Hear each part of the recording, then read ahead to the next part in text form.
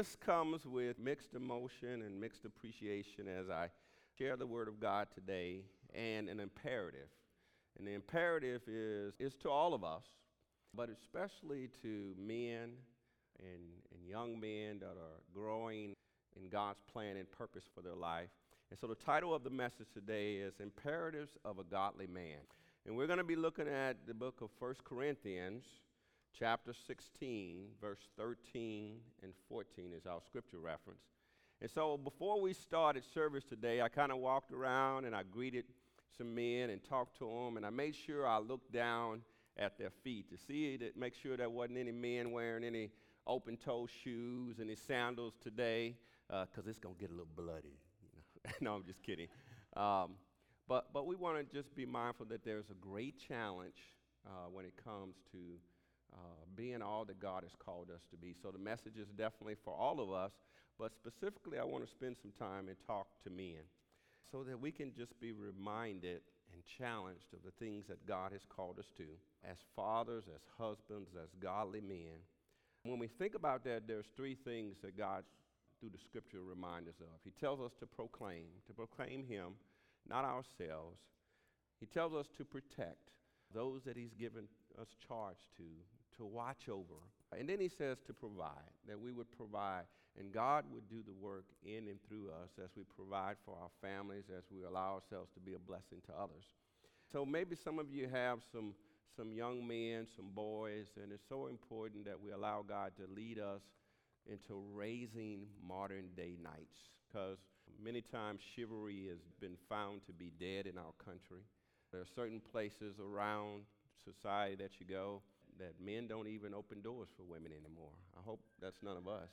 That we're always carrying and treasuring and allowing ourselves to model chivalry, to model goodness, to be a knight, to be that one that's willing to stand in the midst of any trial or tribulation, to protect, to provide the word of God, and be a blessing to those around us. Maybe also we have daughters here, so we're raising our young men to be modern day knights, and we're raising our daughters to watch our example.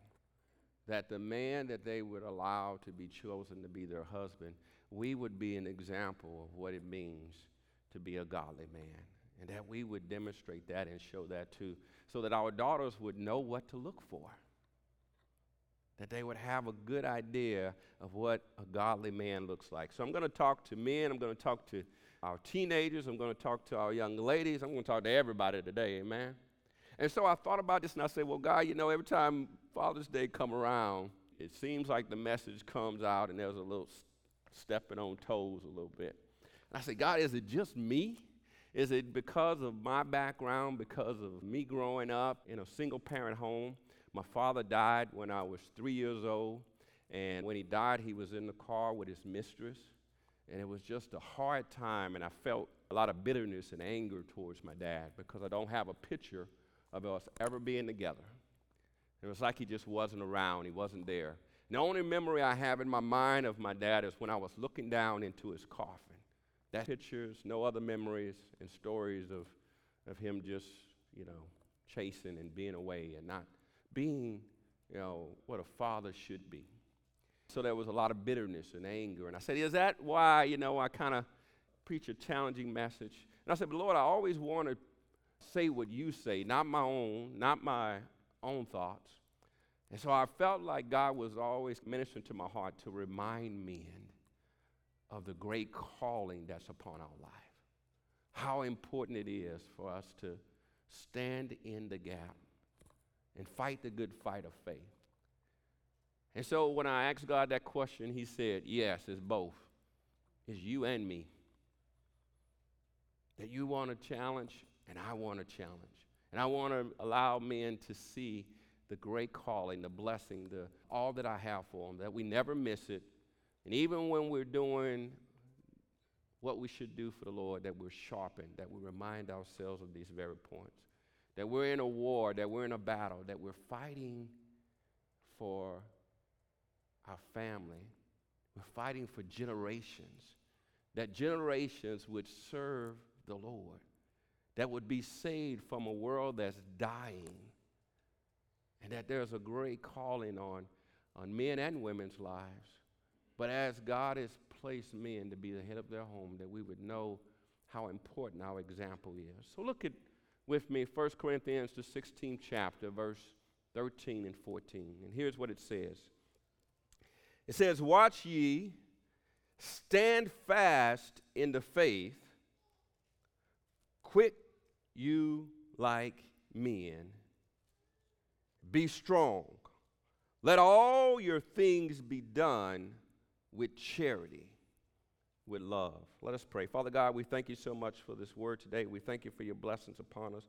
And Lord, we ask you to speak to our heart mightily. Encourage us and exhort us to be all that you've called us to be. Father, we thank you and we praise you. In Jesus' mighty name we do pray. Amen. So let me take a moment to just kind of share a little bit of the commentary as we look at this scripture passage. And we find it in the book of 1 Corinthians, the 16th chapter, the very last chapter of this book. And so Paul, as we remember in 1 Corinthians, the first chapter, there's been so much that's been going on with the new believing New Testament church at Corinth. And so they have come to Christ, they've received him, but there's still some of their own ways that they're holding on to. And so he asks them the question in the first chapter. He says, does it seem foolish? He says, what we're doing, does it seem like it's just foolish? And he responds and says, it seems foolish to the world, but to them that believe, it is the power of God. He said, this is where we receive power from trusting his word, believing in his way and his purpose. So there's an English minister years ago in the 1800s and the 1900s. He was writing about these two very verses. And so his depiction of these verses, he said there's two key ideas here. There's a strength that God desires for every man and woman to have, but he also desires that they walk in strength with love. So it's a depiction of being strong and loving at the same time.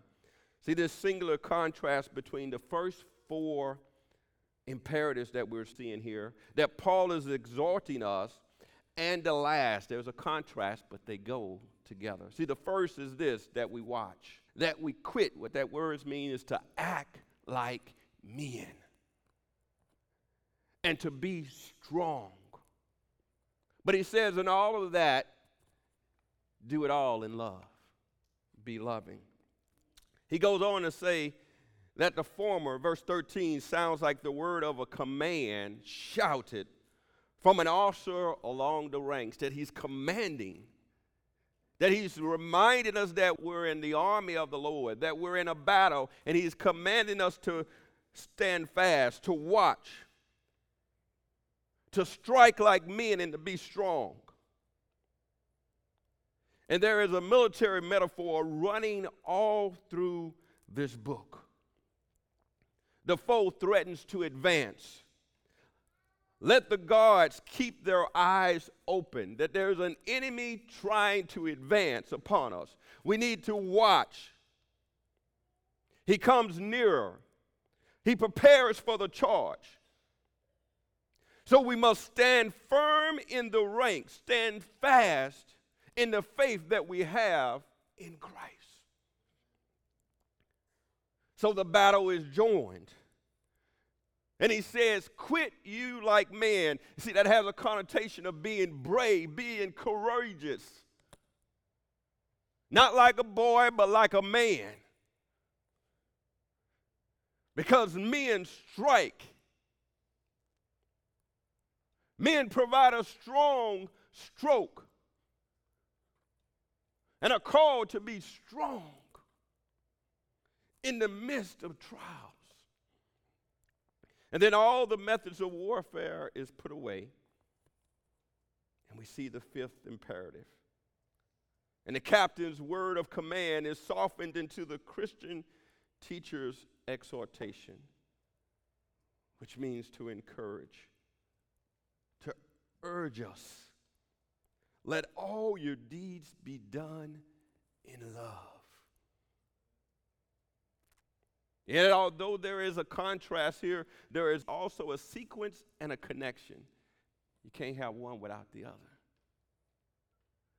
See, many times if we're not careful as men, we can think there's this idea of being strong, that we can't be compassionate and love, but the reality of it is they go together.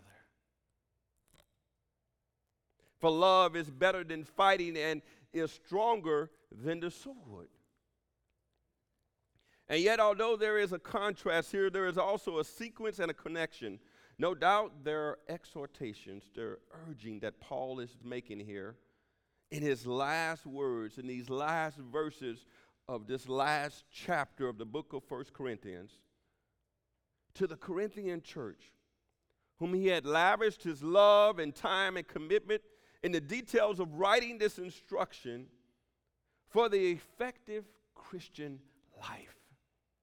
He asked them if it was foolishness.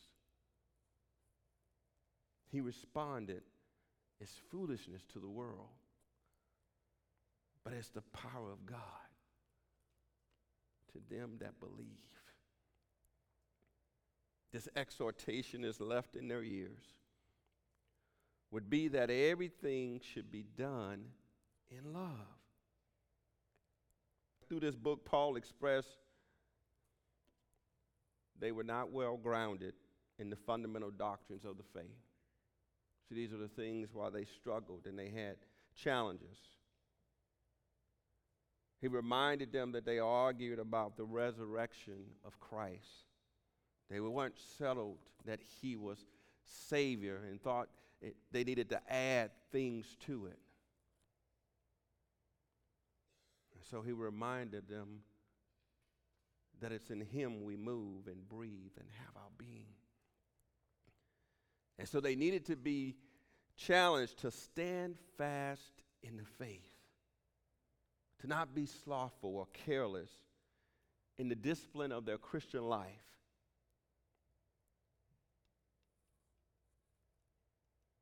And not to be incapacitated by the various warfare and just want to check out. See, this life is not going to be easy. This war is not for the weak. And if we're not careful, we can check out and be immovable and be complicit in the things that God has called us to. We see a picture of a sort of a community that Paul is dealing with in Corinth, which yet he called a church of saints. See, he knew that they had believed upon the Lord Jesus Christ. And he loved them and he labored with them. So we see Paul trying to summarize the importance of everything that he said in the chapter, in the book. And he's making the connection that this is a battle book. This is a drill for the Christian warfare and the Christian life. And so he summarizes by giving them these 5 imperatives. And so he says this, speaking from his heart to men: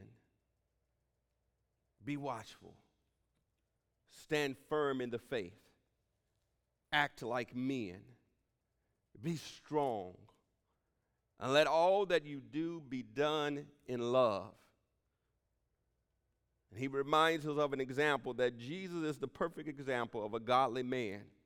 God became man. He faced work, fatigue, rejection, religion, friends, was misunderstood by family, and on and on and on. Jesus was tempted just like we, and yet he overcame it all. So as we take a moment to discuss and talk about the importance of godly manhood, as we look at this world, it is harsh and domineering. It's violent. If the last couple of months haven't showed us that. And the domineering is there is a pushing down, a wanting to lift ourselves up by controlling and domineering others. See, Satan's plan is to make us slaves, not to give us freedom.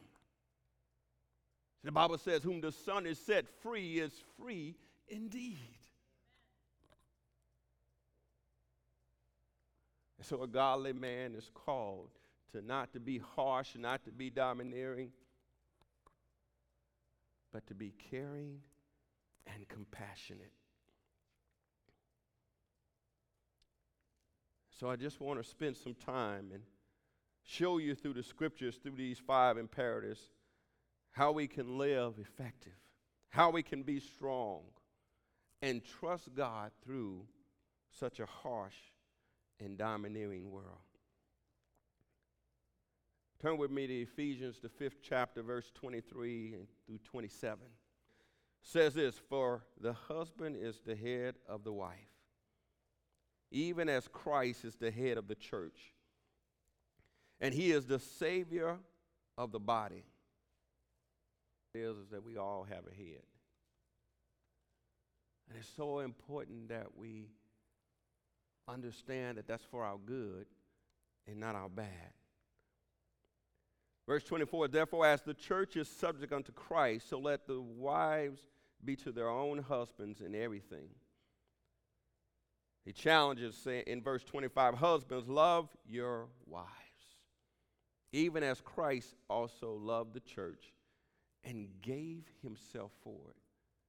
See, that's not a domineering or a harsh kind of love, but that's a love unquenchable, self-sacrificing, giving of ourselves, pouring out for our wives, for our family, no matter how much it hurts, because that's what Christ did for us.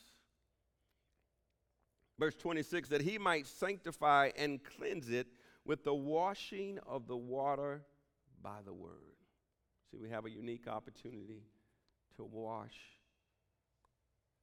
our family by the word. God has called us to be priests, to be heralds, to be proclaimers of his word. And we are allowed to join with Christ in the saving of the body. See, he does the saving, but he wants us to join with him and wash with the word. That cleanses us from all sin and destruction. He goes on to say that he might present it to himself a glorious church, not having spot or wrinkle or any such thing, but that it should be holy and without blemish. See, he's given us a plan there that can submit our family unto the Lord with the washing of the word, with our example of how to live pleasing in God's sight. And we can't do it without him. That's first and foremost. But let's take a moment to look at these 5 imperatives. The first one that we see in 1 Corinthians, the 16th chapter, verse 13, is to be watchful. As men, we have to be aware of what is going on around us. See, Matthew, the 15th chapter, 14th verse, Jesus said, if the blind guide the blind, both will fall into a pit. There was a story that my youngest son was walking. We were taking a vacation, and we were walking down the street. And as we were walking down the street, they had these barriers, these poles in the street. He decided, I think he was about 10 years old at the time, that he's going to close his eyes, and he's going to see what it feels like to be blind. So he's holding his mom's hand, and he's walking down the street with his eyes closed. His mother doesn't know that his eyes are closed, that he's projecting or allowing himself to see how it feels to be blind. And she walks with him, and he walks right into the pole. Matt. He found out how it is to be blind.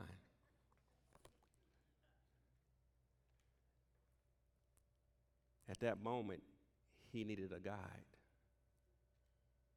And God is giving charge to each of us, especially to men. Be that guide. Be watchful. Be observant. Have your spiritual eyes attuned to see. Unfortunately, most men today are asleep. We need to be attentive. We need to know the condition of our life, our family, and the world around us. See, if we're not careful, we can get into everything that's happening on social media and the world around us, and we will miss what's really happening. See, there's a spiritual war going on. And man, it's so important that we're attuned with eyes to see and not get caught up in the mayhem of everything that's going on around us. It's important that we know what is going on with our wives, in our wives' lives and our kids' lives. That we be connected, that we interact, that we're on the journey of living life with them. See, I've had moments where I missed so much. I was working so hard. I was being in the military. And I didn't even know my family's life. And God spoke to my heart. He said, be watchful. Be attentive. Live life with your family. Slow down. Stop trying to make all the bucks. Stop trying to be a general officer. And focus your priority in the right place. Seek ye first the kingdom of God and his righteousness, and all these things will be added unto you. Maybe you've been there. Maybe you felt that way as well. See, the question is, if you continue on the road you are on, what will your marriage and your family look like in 5 years? Hopefully that's a good answer that just came to your mind. See, the Bible says, without vision, people perish. It's so important, men, that we have vision, that we allow God in and through us so that we maintain focus. The next imperative is to stand firm. The second thing in the list of the 5 imperatives.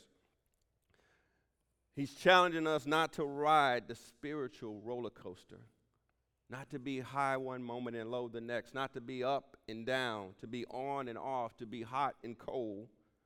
Don't waver or retreat. Stand firm. Specifically, Paul says to stand firm in the faith.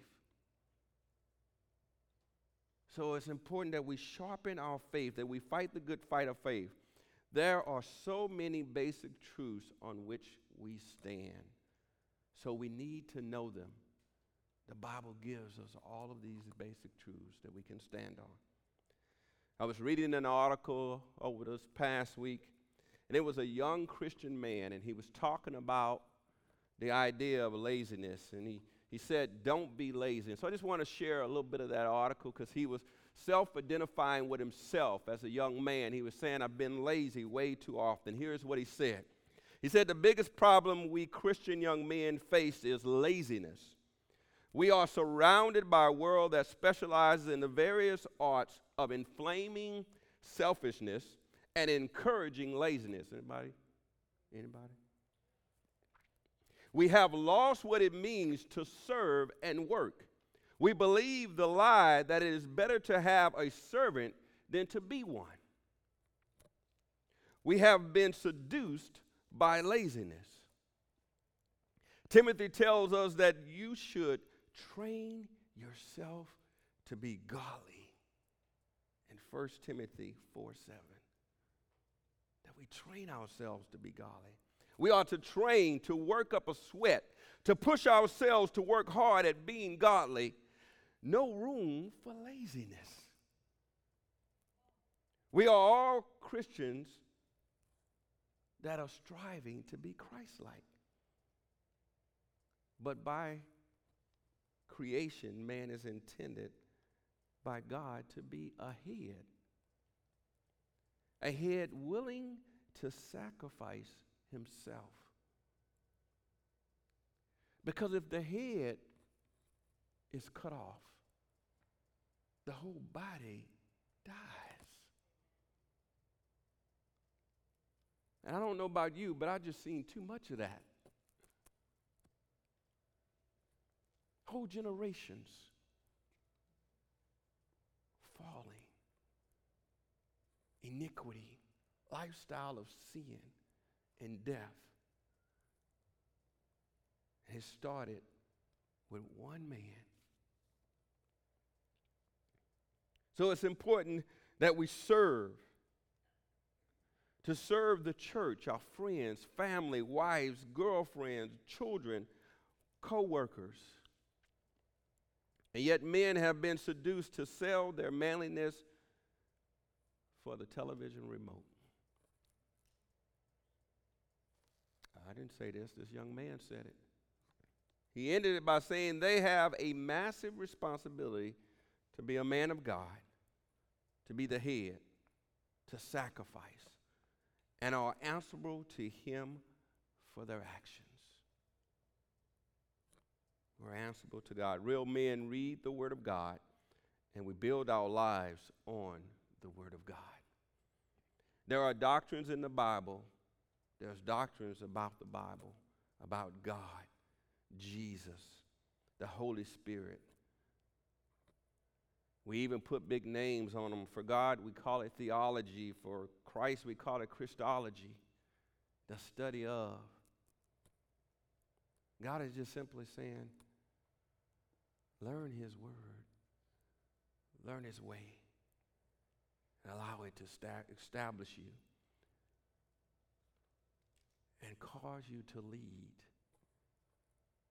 in the manner that God always fashioned and called you to stand firm. See, we need to know what we believe about these things.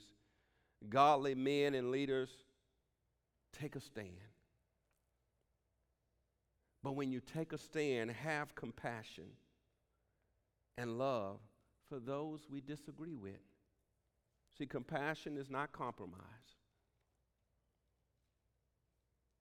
So often when we disagree, we push others away. We injure, we hurt. When God is saying, speak the truth, but speak it in love. Have compassion. The third imperative, behave like men. In other words, he's telling us to grow up. The phrase quit that we see here in the passage means to act like men. Some translations say to be courageous or to be brave. The word quit used in the original Greek means to behave like men. The only place it's found in the New Testament is right here in 1 Corinthians chapter 16. See, growing up means there's going to be some challenging times that will require more of us. That's going to push us. That's going to challenge us. And as the context suggests, the idea has to do with being courageous and brave in the midst of it. I remember as a young man, my wife and I we were only married a few years, and we were talking about an issue, and I always want to be a blessing to my wife. I always want to please her. And I realized sometimes if I want to please my wife, I can not please God. And so there was a moment that I felt that vulnerable spot of needing to be courageous, even with my wife. As great as she is, as wonderful as she is, I knew it was something God didn't want us to do. And I needed to say, we're not going to do that. Say it with love and compassion. But we're not going to do it because God said no. Be Be courageous. Behave like men. See, 1 Corinthians, the 13th chapter, verse 11, Paul talked about this a little bit before he gets to chapter 16. He says, when I was a child, I spake as a child. I understood as a child. I thought as a child. But when I became a man, I put away childish things. Put them away. And so we asked the question, what does it mean to be a man? Let me just think about that a little bit. The things that immediately comes to mind is to say, when we say we're going to do something, to do it. Not make excuses. Be responsible and accountable. Men are given a charge to lead, to be the priest, to be the provider, and to protect our families and others. So young ladies, I want to talk to you a little bit. Are you listening? All you young ladies that are not married,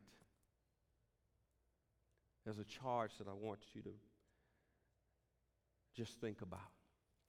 This was stated by a prominent preacher. I'm not going to give his name.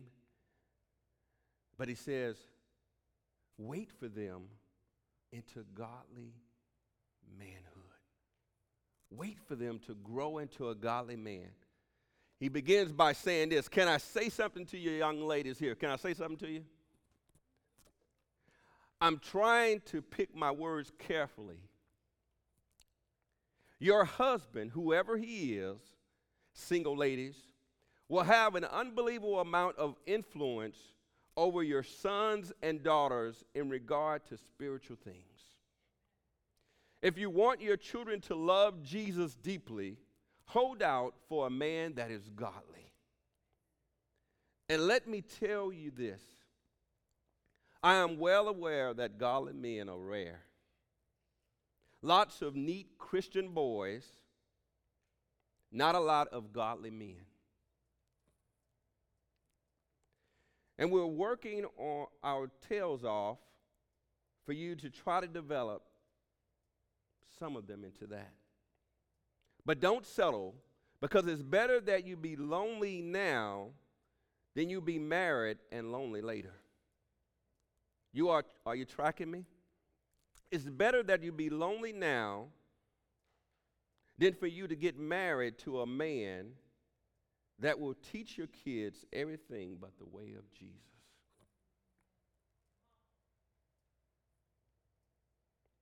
There was also a Christian young lady that echoed his thoughts. Her name was Mary Jo Reiser, and she said this. She said, be patient. Hold out for a godly man, not just a Christian boy. Not every acorn becomes an oak tree. See, they look cute right now. They neat. They in the church. So you got to wait till when mama and daddy not standing over them to see how they respond. Are they going to follow God? Are they going to trust him? Be watchful for those indicators. If their temptation is overtaking them, step back from them. Allow them to develop into godly men. Be patient.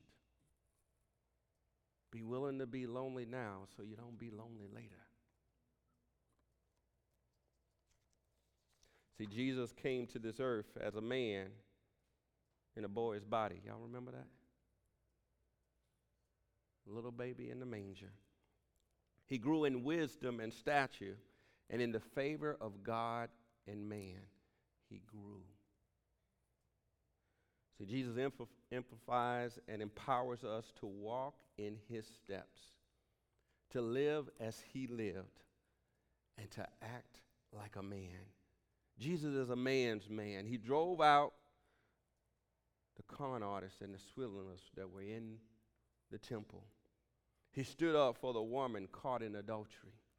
He called the Pharisees snakes. He told the lady on his way to Golgotha. Don't weep for me, weep for your sons and daughters. And he died on that old rugged cross for you and I. See, he was a godly man. He was a man's man. He had great compassion for others. And he was willing to behave like a man. So the fourth imperative is to be strong. There will be trials and troubles. Godly men, be willing to admit your own weaknesses and to be strong in the Spirit.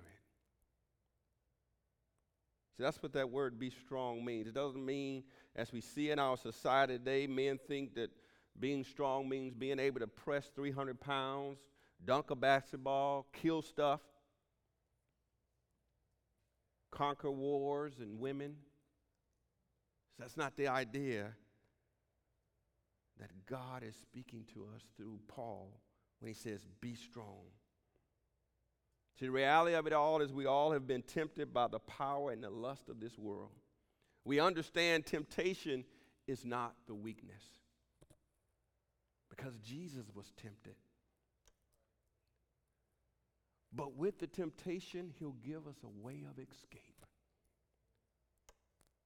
See, the true weakness is not walking in the Spirit that God has called us to.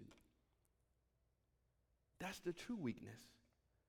See, the scriptures tell us, walk in the Spirit and you will not fulfill the lust of the flesh. We must be strong to walk in the Spirit, as Paul said, press towards the mark of the high calling that's in Christ Jesus.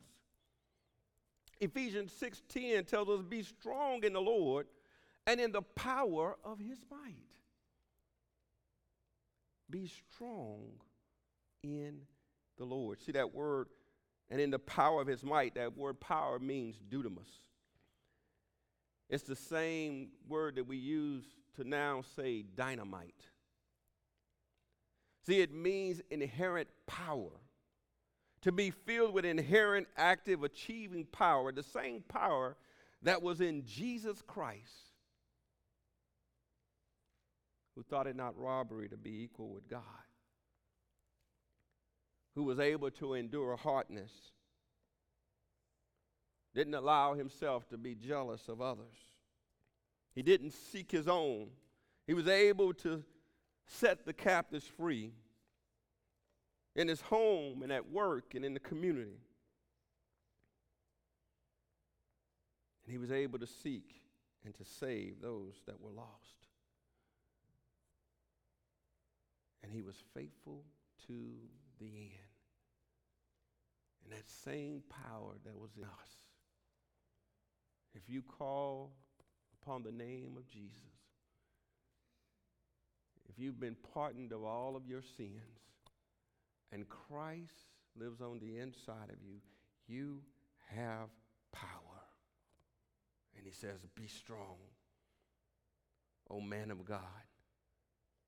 See, it's power under control. It's not like dynamite in itself that it just explodes. But real men exercise self-control by being under the Spirit's control.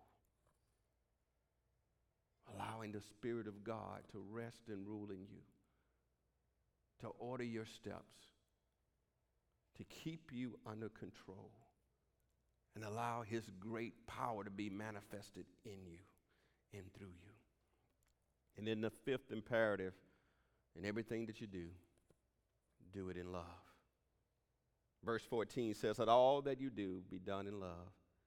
Men don't like this sappy stuff, you know that? See, some men say the Bible and Jesus and the church isn't for men, it's for women and children. That is a lie from the pit of hell. We need real godly men who are in love with Jesus, in love with their wives and their kids, with God's word, the church, and the things of God. Men who are not angry, violent, crude, rude, or abusive. that are willing to tell your families and others that you love them, willing to give somebody a hug, to be compassionate to a fault. Let them talk about you. It's going to be all right. The truth is, God's word was written, and his way is for men. Just look at Jesus, who was fully an ultimate man. He was compassionate and courageous. He was tough and tender. And Paul wrote these words in 1 Corinthians 13:2, which we call the love chapter. He says, if I have not love, I am nothing. Nothing. You can't even begin to do anything of substance without love.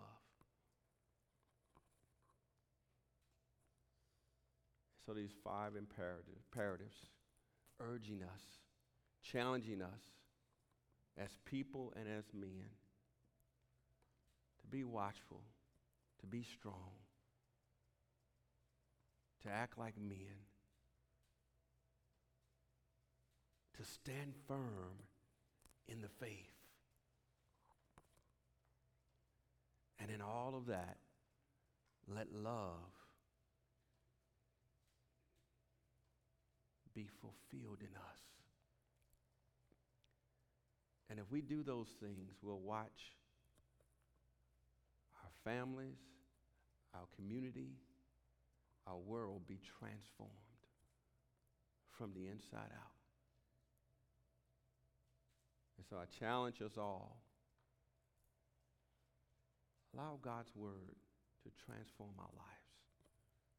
If you're here today and you don't know Christ as your Lord and Savior, let's get that settled today. Let him be the foundation of your life. Don't hold on to anything else but Jesus Christ and his faithfulness. Let me pray. Father God, we thank you so much for this time, Lord. We thank you for the imperatives that we have to be godly men and women and children, to stand on your promises, to seek your face, to be reminded we have a great calling in you, and we have power because of the blood of Christ.